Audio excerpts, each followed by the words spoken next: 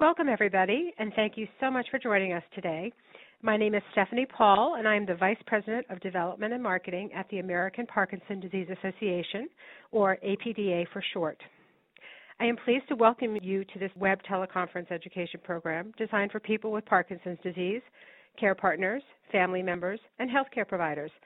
I would also like to thank Lundbeck and Joan and Ross Collard for funding this important program and acknowledge their continued appreciation for the critical need to provide educational programs like this one to people impacted by Parkinson's disease.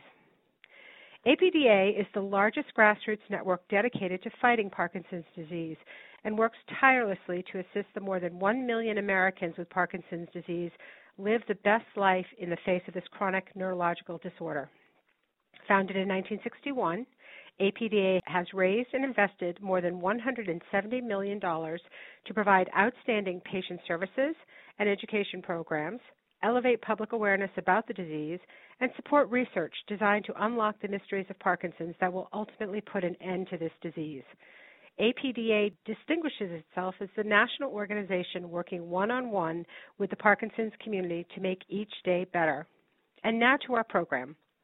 Our presenter today is Dr. Terry Ellis, who is the Director at the Center for Neurorehabilitation and Director, Neurological Physical Therapy Residency Program at Boston University College of Health and Rehabilitation Sciences, Sargent College in Boston, Massachusetts. Today we are delighted to have Dr. Ellis share with us an overview of staying healthy and keeping fit for people with Parkinson's disease.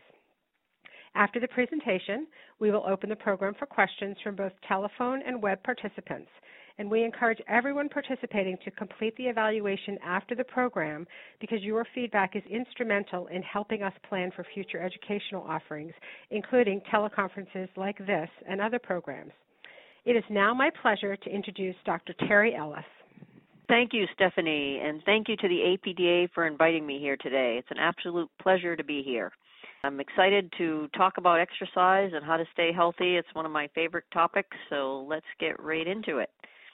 So here are my financial disclosures. Okay, so one of the biggest questions we have is, what is the impact of exercise on Parkinson's disease? How do we understand what are the real benefits of exercise? How is it affecting the actual disease? And one of the big questions we want to know is, does exercise actually slow down the progression of Parkinson's disease? In other words, is it neuroprotective? And the reason this is very exciting because we have lots of data with animal models. So in this case, there have been many studies with mice and rats in which Parkinsonism is induced in these animals. And then the animals are run on a treadmill, for example, just like you see here. And what they've seen, what scientists have seen, is that there's an increase in what's called neurotrophic factors, or chemicals that promote the survival of neurons in the brain.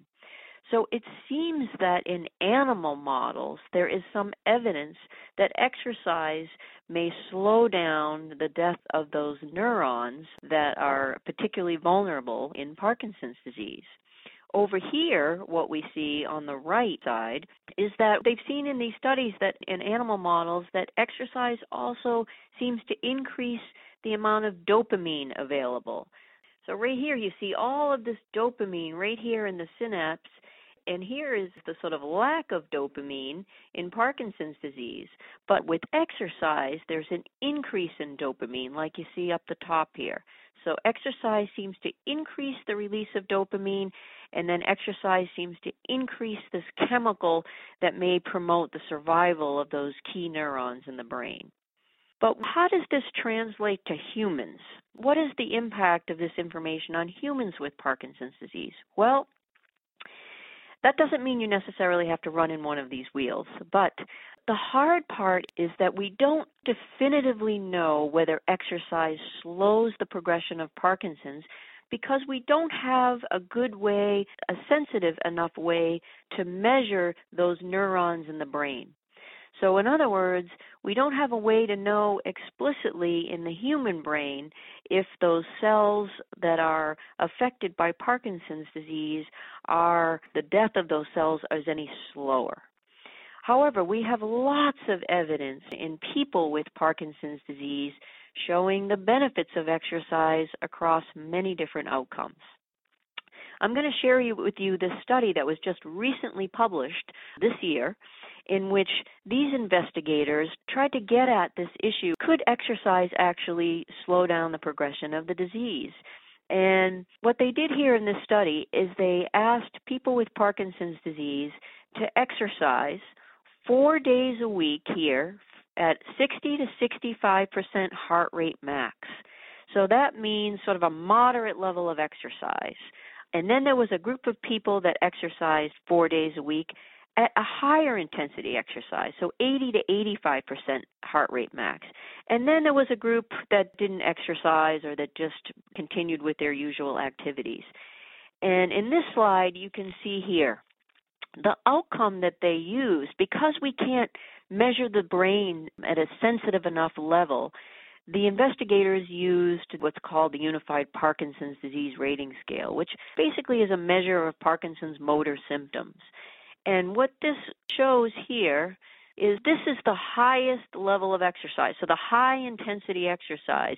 And what you see here is, according to this scale, that it didn't move much. And that's a good thing. It stayed at 0. So this means it didn't move much or didn't get worse. The symptoms didn't get worse at the highest intensity exercise.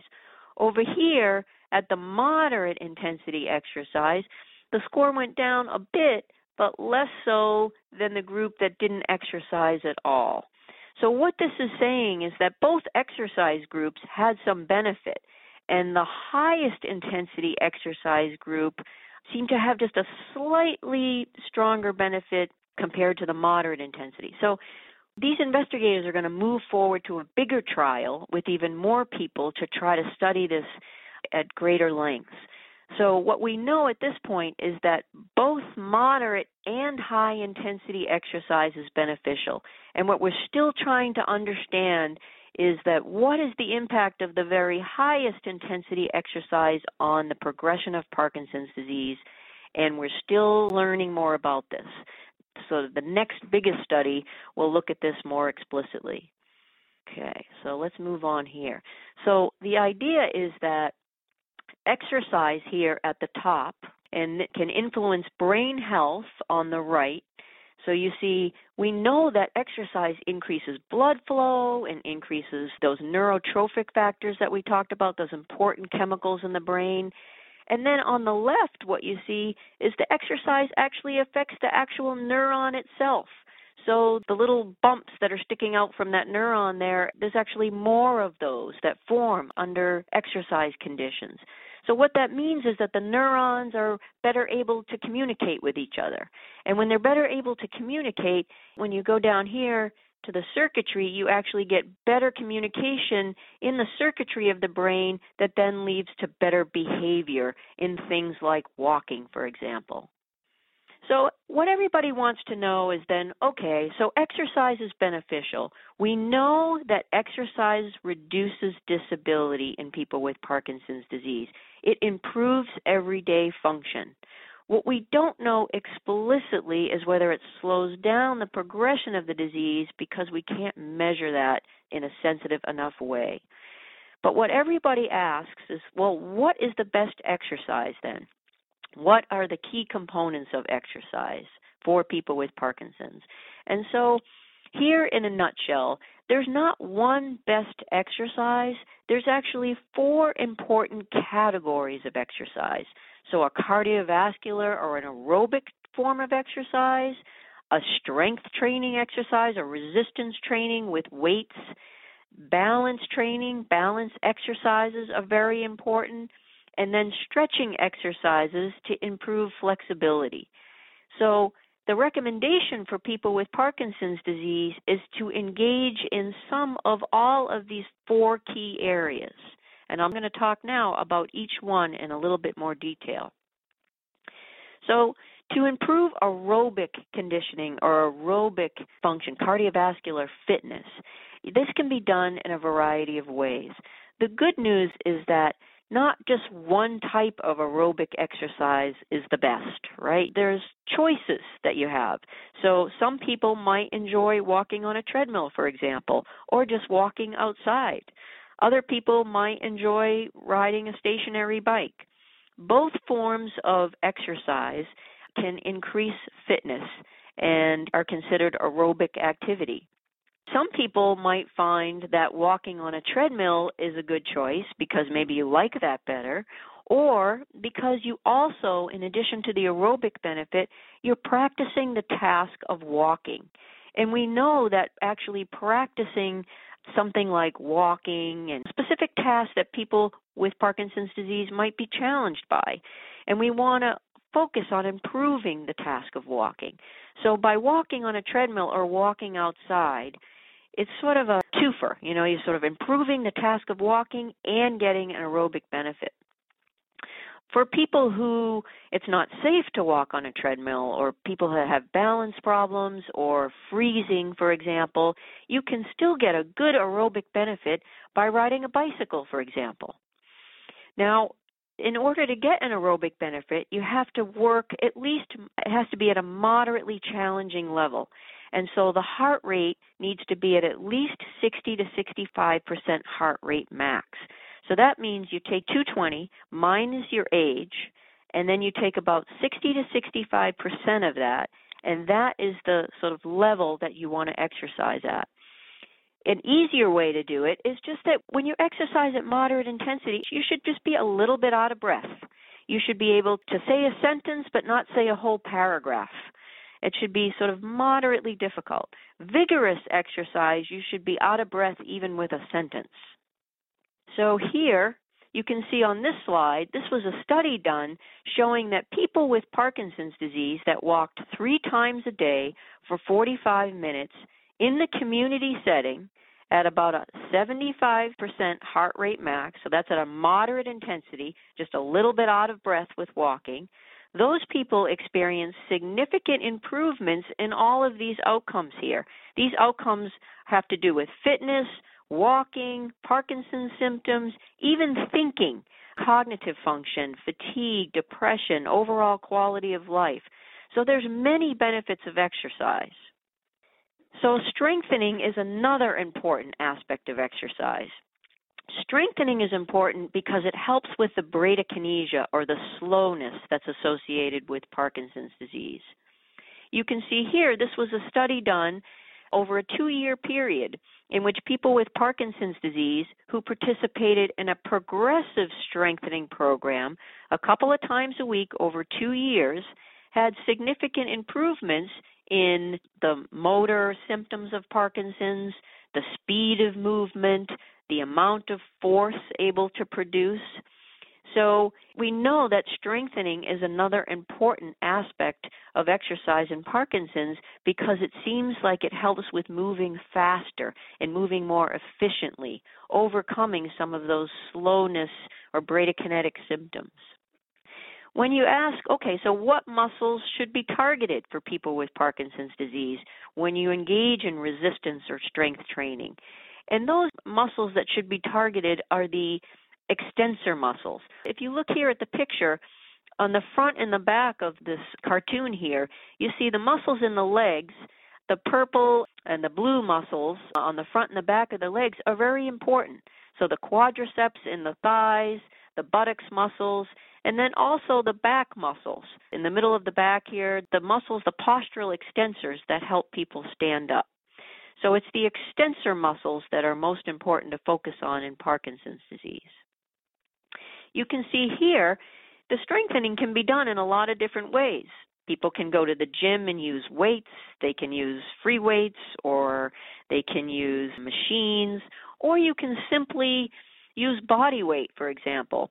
So you see here in this picture, this is just a squat or standing up from a chair in which your muscles in your legs, the extensor muscles in the legs, are working hard to stand up against gravity. And this is just the level 1, 2, and 3 are different ways to make the exercise more challenging over time. when we get to the end, we'll show you a picture of the APDA Be Active and Beyond exercise book, in which you can see the pictures of these exercises, and you can download that for free. So here, we see the other important element of exercise is range of motion or flexibility exercises. Because of the rigidity associated with Parkinson's disease, or the stiffness, it's important to stay limber and loose. And here again, you can see this at the end too in the Be Active manual, that there are certain muscles that should be targeted, particularly in people with Parkinson's disease. So we know that people with Parkinson's might tend to be a little bit more flexed over. The posture is in a little bit more flexion or bent forward. And these particular stretching exercises help people stretch the muscles that allow us to stand up straighter. And then another important aspect of exercise for people with Parkinson's disease are balance exercises. And balance can be problematic and can be challenging for people with Parkinson's disease. And some people with Parkinson's disease may experience falling. So this is something that we want to be very proactive about. There's many ways that people can work on balance. For example, Tai Chi. Tai Chi has been shown in this study with 195 people with Parkinson's disease. Tai Chi was shown to improve people's balance and reduce falls even more so than things like stretching, for example. So in this study, people with Parkinson's participated twice a week for an hour for a 6-month period and showed significant improvements in balance and a reduction in falls. And we also know about the benefits of dance for people with Parkinson's disease. Tango has been the most widely studied. In this particular study, there were 62 people with Parkinson's disease, and they participated in a 12-month community-based tango class twice a week. And they experienced significant reduction in motor symptoms, improvements in balance, better walking, and better quality of life. So this is actually a fun way to help improve balance and to reduce falling. This was a large study here that was done in Australia, and it involved 231 people with Parkinson's disease. And they compared a group of people that participated in a balance exercise program versus people who didn't participate in the program. The reason I bring this up, this particular study, is at the top here where you can see in the red with the arrow. In this particular group, that particular group had the best benefit. And this particular group had sort of earlier Parkinson's, and they were not falling all that much. So I think a lot of people think, well, if I'm not falling yet, or if I don't have balance problems, then that's not something I need to work on. Well, that's actually, this study shows differently. So what this study is showing that being proactive is better, and addressing balance early, even if you're not experienced falling, or even if you've just fallen occasionally, the results showed significant improvements in balance and less falling in people that were sort of earlier on in the progression of the disease. So what we've learned from all of these studies, all the studies that have been done in exercise, is one of the things I want to talk about with this slide is what are the key elements of exercise. So we know that aerobic exercise, okay, so getting your heart rate up there, breathing a little bit heavy, is important. And if any exercise turns out to be neuroprotective, it is probably the high-intensity aerobic training.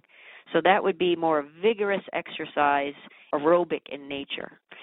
And then we talked about strength training and the importance of overcoming the slowness or the bradykinesia. The balance training is important to improve balance and reduce falls. And the flexibility exercises are very important to decrease rigidity and stiffness. But overall, what we've learned from the animal studies and the human studies is that the exercise needs to be a bit challenging for each individual. It needs to be a little bit more intense than what you can do sort of very easily. So in other words, there's not one sort of intensity of exercise that everybody with Parkinson's disease should be doing. It needs to be individualized to the person. So for one person, lifting a certain amount of weight might be very intense, and another amount of weight would be the right intensity for somebody else. So everybody has to think about this at an individual level. But we do know from both animal studies and human studies that people have to be challenged just beyond their current capabilities. So the exercise should be a little bit more challenging than what you can easily do. And then it's important to know, well, how much exercise should we all be doing? And here are some recommendations. So in general, the recommendations, and these are recommendations for sort of the general population, and we have found in Parkinson's many of the same recommendations apply. And so for aerobic activity or the cardiovascular activity, it's important to do about 150 minutes a week. So that could be either 30 minutes a day, 5 days a week, or it could be 50 minutes 3 times a week.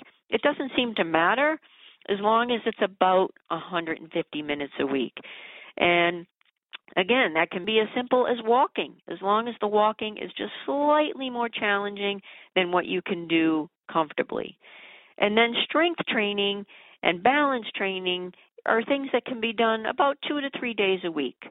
And then the flexibility training is something that can be done every day and is usually best done after you're sort of warmed up and the muscles are loose. So what I like to tell people is that after you do your aerobic exercise and you're all warmed up, that's a good time to do the stretching. So you can see here with this activity pyramid that basically on the very bottom is what we should be doing the most, and that's just general physical activity. It's important to know that not only is planned exercise important, but it's very important just to be physically active during the day. You can see on the very top here, we should be spending the least amount of time sitting. So we want to decrease the amount of sedentary time and increase the amount of just overall physical activity. And then in the middle here, you see the 3 to 5 times a week for aerobic activity, and then one layer up there, 2 to 3 times a week for the flexibility, balance, and strength training. So some people say to me, well, how long do I have to keep this exercise up? Well, it turns out that a short-term bout of exercise is beneficial, but more is needed. We know from the data that if you discontinue training, you lose fitness by approximately 50% within 4 to 12 weeks. So the bottom line is we want to embrace exercise. We want lifelong exercise, and it is worth it. We have so much data in Parkinson's showing that people with Parkinson's disease who exercise do better. In this study right here, there were 2,252 people with Parkinson's disease who filled out various questionnaires. And at one point in time, they were asked about their engagement in regular exercise. And so in this group of over 2,000 people, they were divided into a group of people who exercised more than 150 minutes a week compared to those who exercised less than that or not at all.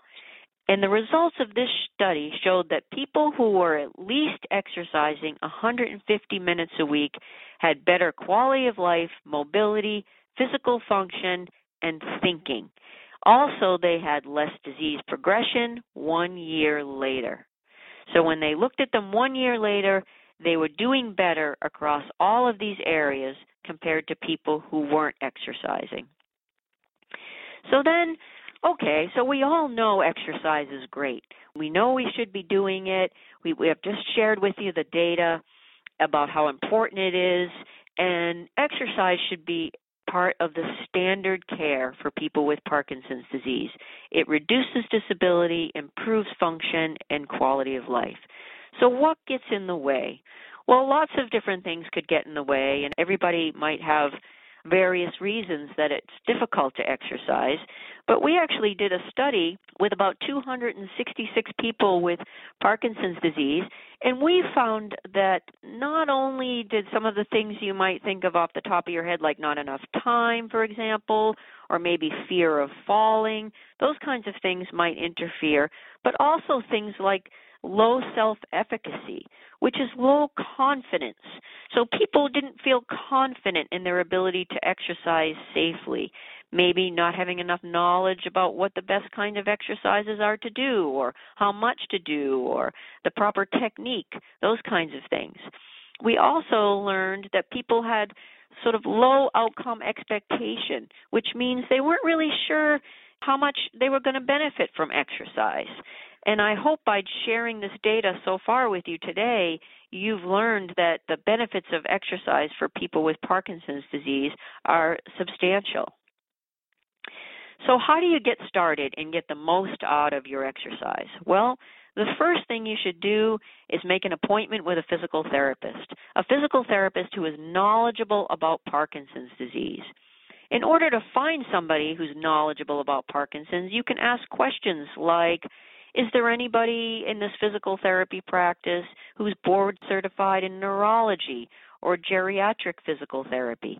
They will tend to be more knowledgeable about Parkinson's disease.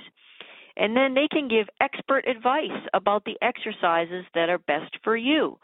We talked about those 4 buckets of exercise, but depending on your challenges, you might benefit a little bit more from one than another, let's say. And the physical therapist can help tailor that exercise program to help you meet your needs. The important thing is that it's important to follow up with the physical therapist.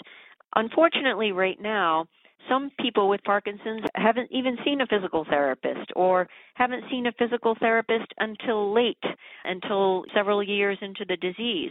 Well, while that's good, we think we can do better. So here, what you can see in this picture here is that a lot of times there's no rehabilitation intervention early on, and it's not until later that people actually go to a physical therapist. Well, how about if we change that up? Now, based on the evidence, what we know is that it's important to exercise early, and you can see a physical therapist early in order to find out what exercises should you be doing. How do you tailor it to meet your specific needs? And then just like you go to your neurologist for a medication adjustment every 6 months, we recommend that you go to your physical therapist every 6 months for a checkup, because one exercise program that you start off doing is not good enough for life. That exercise program, just like your medicines, has to be adjusted in order to get the best benefit. And so it's important to check in with your physical therapist periodically and say, okay, what should I be doing differently? Can I make this more challenging?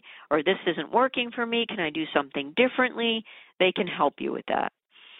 We're also doing studies looking at other ways to reach people, like using mobile health technology.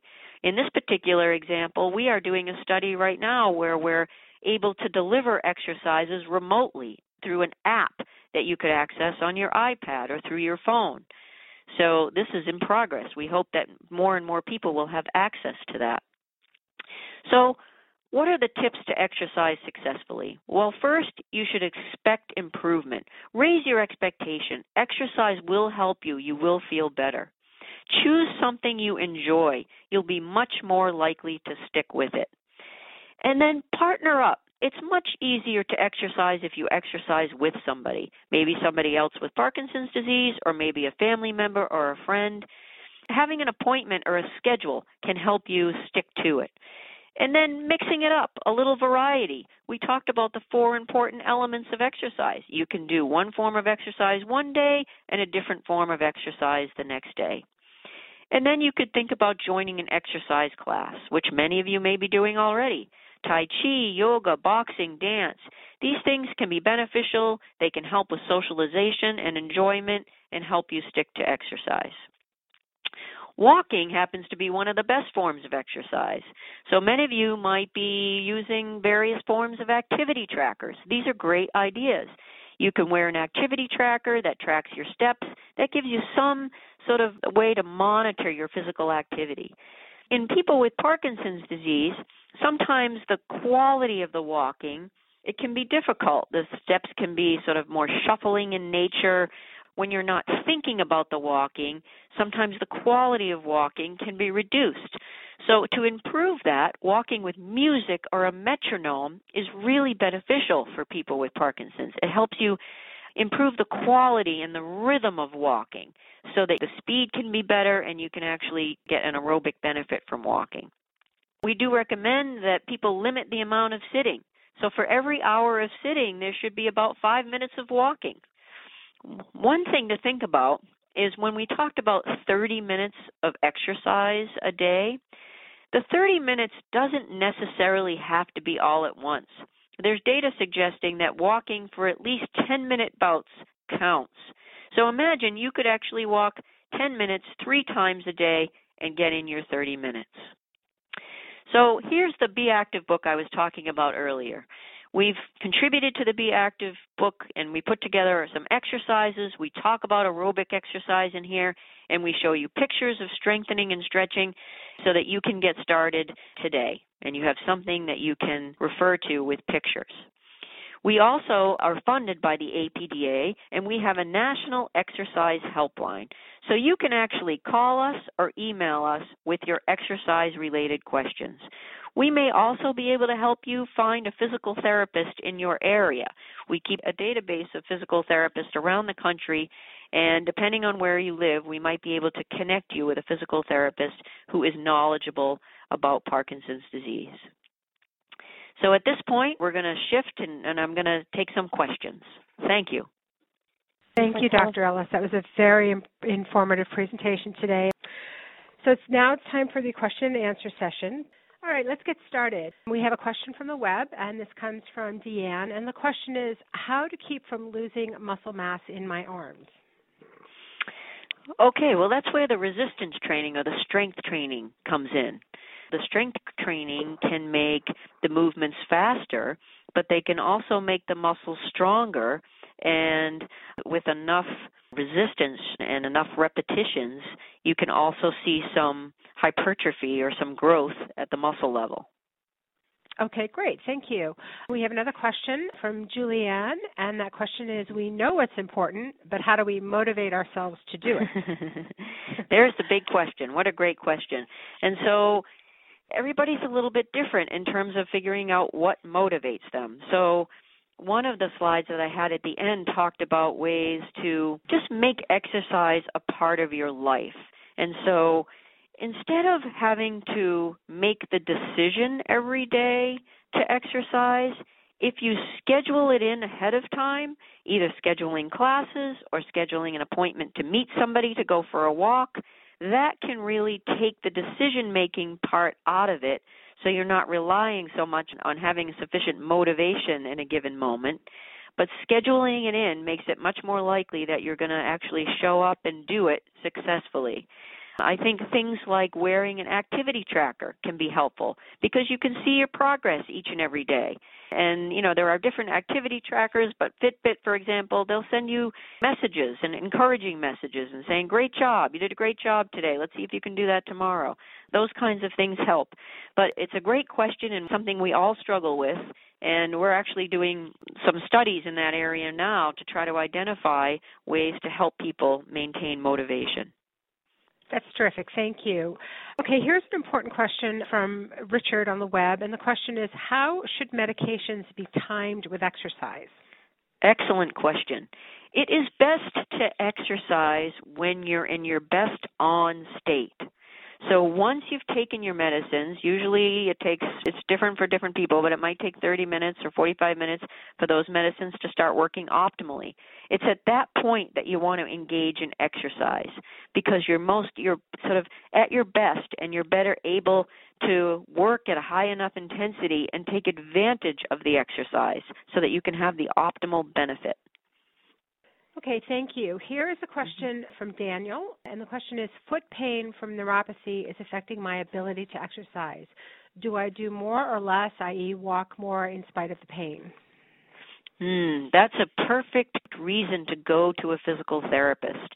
In that case, it's really important that the exercise program is tailored to you. So, for example, if walking is painful, in that situation, a stationary bike might be a better option in order to get an aerobic exercise benefit.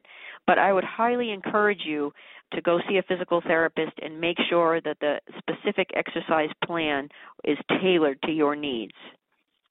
Okay, thank you. Here's a question from Shabir, and this is a little bit about types of programs. And the question is, any thoughts on movement programs such as the Feldenkrais method? Well, the Feldenkrais method hasn't been studied enough in Parkinson's disease. So we don't have enough data, for example, to say whether that's effective or not. And so I would say two things. One is I would encourage you to engage in exercise in which we have a lot of evidence showing the benefits, like these things like aerobic conditioning and strengthening and balance training and stretching. However, what you want to think about if you engage in a type of exercise in which we don't have enough information on is you just want to make sure that it's safe and that there's no serious adverse events that you're likely to experience, that the instructor is knowledgeable. So you sort of have to judge whether it's a safe environment and the risks are low. Okay, here's a question from Yvonne, and her question is, any suggestion for those with late-stage Parkinson's or have more frequent falls to still maintain an overall level of activity? That's a great question. Everybody is capable of exercising, no matter what stage of the disease that you're in. It's just that the exercises have to be tailored to your specific needs. So if falling in balance is an issue, then probably walking outside or walking on a treadmill may not be an option. However, there are other things, like cycling on a recumbent bike, for example, in which there's more stability provided so that the risk of falling and losing your balance is very low, but you can still get an aerobic benefit. But that's another example of really going to see a physical therapist to get an exercise program that's tailored to you, to make sure you're doing the best thing that you can do to address your needs. And here's a question, Terry, that is similar in terms of being limited. This comes from John. What types of exercises do you suggest for somebody who's in a wheelchair? Yeah, it's a similar thing. I think people in a wheelchair can absolutely participate in exercise, but the exercise is typically done in a sitting position, either in the wheelchair or even lying down, for example. But the specific exercises that you would do, whether it's sitting or lying down, needs to be tailored to you because everybody's different. And I think we all understand that Parkinson's is so variable. Everybody experiences a different array of symptoms to a different degree. And so going to see a physical therapist and saying, I really want to engage in exercise and I need to know what is it possible that I can do safely. Okay, Terry, you've said it's important for people to see a physical therapist and make sure they're working with experts. Here's a question from George, and it's similar to this. Do you have any exercise safety tips for those who are living with Parkinson's disease? Yeah, I think it's important to choose exercise that you can do safely. For example, if you have balance problems or fall or freezing, then walking on a treadmill is not a good idea. And so what's safe for one person may not be safe for another person. So I think choosing things that you feel confident that you can do, that you feel that you're safe doing. Generally, people who freeze can be very successful at riding a bike. And so that might be a safe and effective form of exercise. But I think people walking, for example, if people notice they're walking when they go for a walk, that the walking tends to degrade over time, that walking with music or a metronome can help people keep taking big steps. And those big steps and that nice rhythm and tempo can help with safer walking. Okay, that's very helpful. Thank you so much. I believe we have a caller who would like to ask a question, so if we can go to the phone question, please. Sure. Thank you. Our next call is from Shannon from Pennsylvania. Shannon, please state your question. Your line is now live. Hi. What are your thoughts on current trends in dance movement classes for the PD patient? Yeah, I think dance is very beneficial. I shared with you some of the results of the studies that have been done on tango. Dance seems to have sort of broad spectrum improvements can be experienced. For example, depending on the type of dance, people may or may not have an aerobic benefit, so it depends on how rigorous the dance is. But dance can improve balance, for example, because you're moving forward, backwards, sideways, changing directions. There's also some evidence that dance, like learning new dance moves, might be actually beneficial from a cognitive standpoint, so improving thinking and just that experience of learning a new task is actually good for people with Parkinson's disease. Yeah. So I think dance is a good option for many, and it's fun, more likely to keep people engaged for longer periods of time. I don't think it has to be tango necessarily, although that's where we have more of our evidence. There are other forms of dance that people may enjoy that may be beneficial as well. Okay, terrific. So we talked a lot about the target heart rate. So there is a question from Francis that says, how do we calculate what our heart rate is supposed to be? Yeah, so heart rate can be, so I'll answer that in two ways. So generally, you take the number 220 and you subtract your age. And then when you have that number, so 220, if you're 70 years old, you subtract 220 minus 70 and you get 150. And then you would take 60 to 65% of that for moderate exercise, or 80 to 85% of 150 for vigorous exercise. That being said, that can be a little complicated for a couple of reasons. And one is that not everybody can monitor their heart rate easily while they're exercising. And secondly, some people with Parkinson's disease, the heart rate can be what we call blunted. Some people's heart rate doesn't respond in a sort of a typical way, so it might not always be a good indicator of how hard you're working. To make it easy, I would recommend two things. If you use a scale of 1 to 10, 10 being very hard exercise, 1 being sitting down doing no exercise. A moderate intensity exercise would be somewhere around a 7. So if you feel like when you're doing exercise that, the difficulty level is somewhere around a 7, that's about moderate intensity.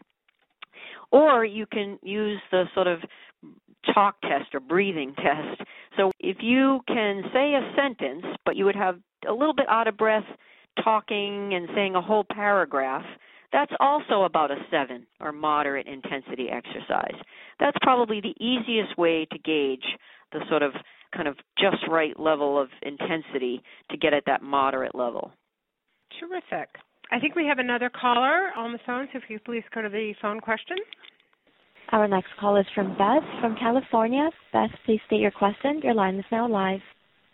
Are there clinical studies that prove boxing helps minimize the progression of PD? There are a couple of small studies that have been done in boxing showing some beneficial effects.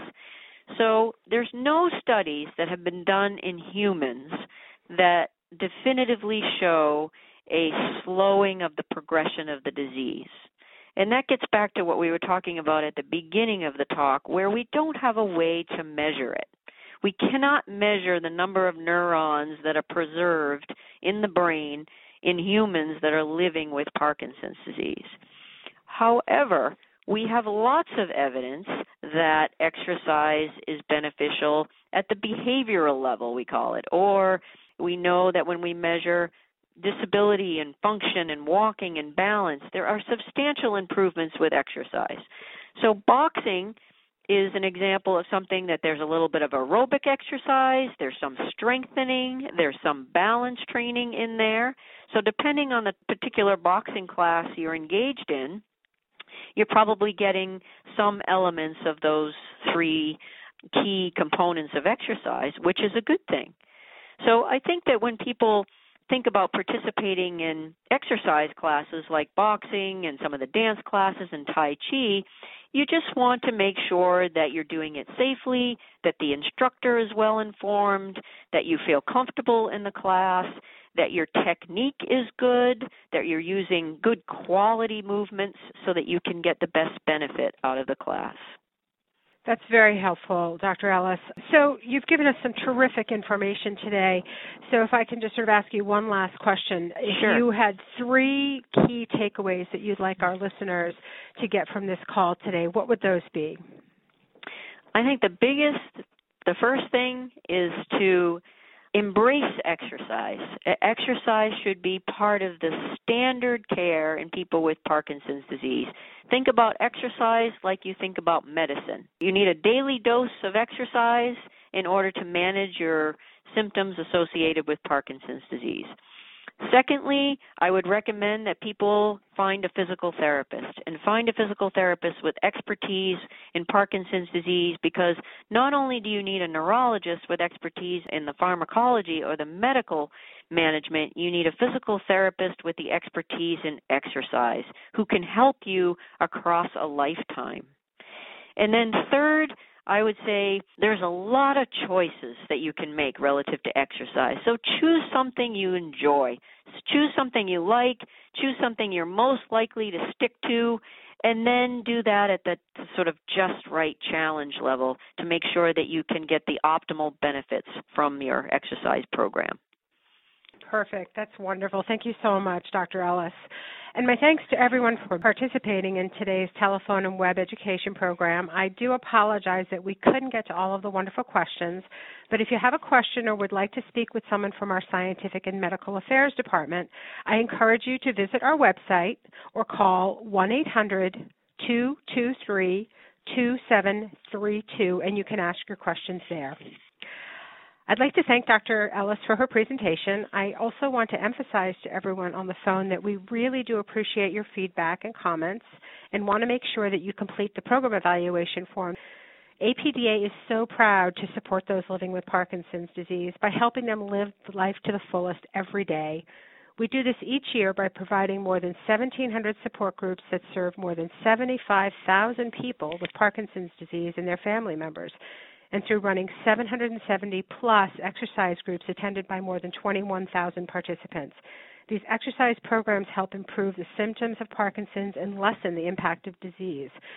We also offer educational symposium across the country on living well with the disease. These programs have been attended annually by more than 5,500 people impacted by Parkinson's. We rely on the support of the entire Parkinson's community to accomplish all of this. To join us in this fight against Parkinson's and to learn more about the support APDA provides across the country through our network of chapters and information and referral centers, as well as our National Research Grant Program and Centers for Advanced Research, please visit us at apdaparkinson.org. Again, our deep thanks to Dr. Ellis and to all of you for joining us today. We all agree that being informed about your disease and treatment options is the best way to empower yourself and take control of your care. Have a wonderful day.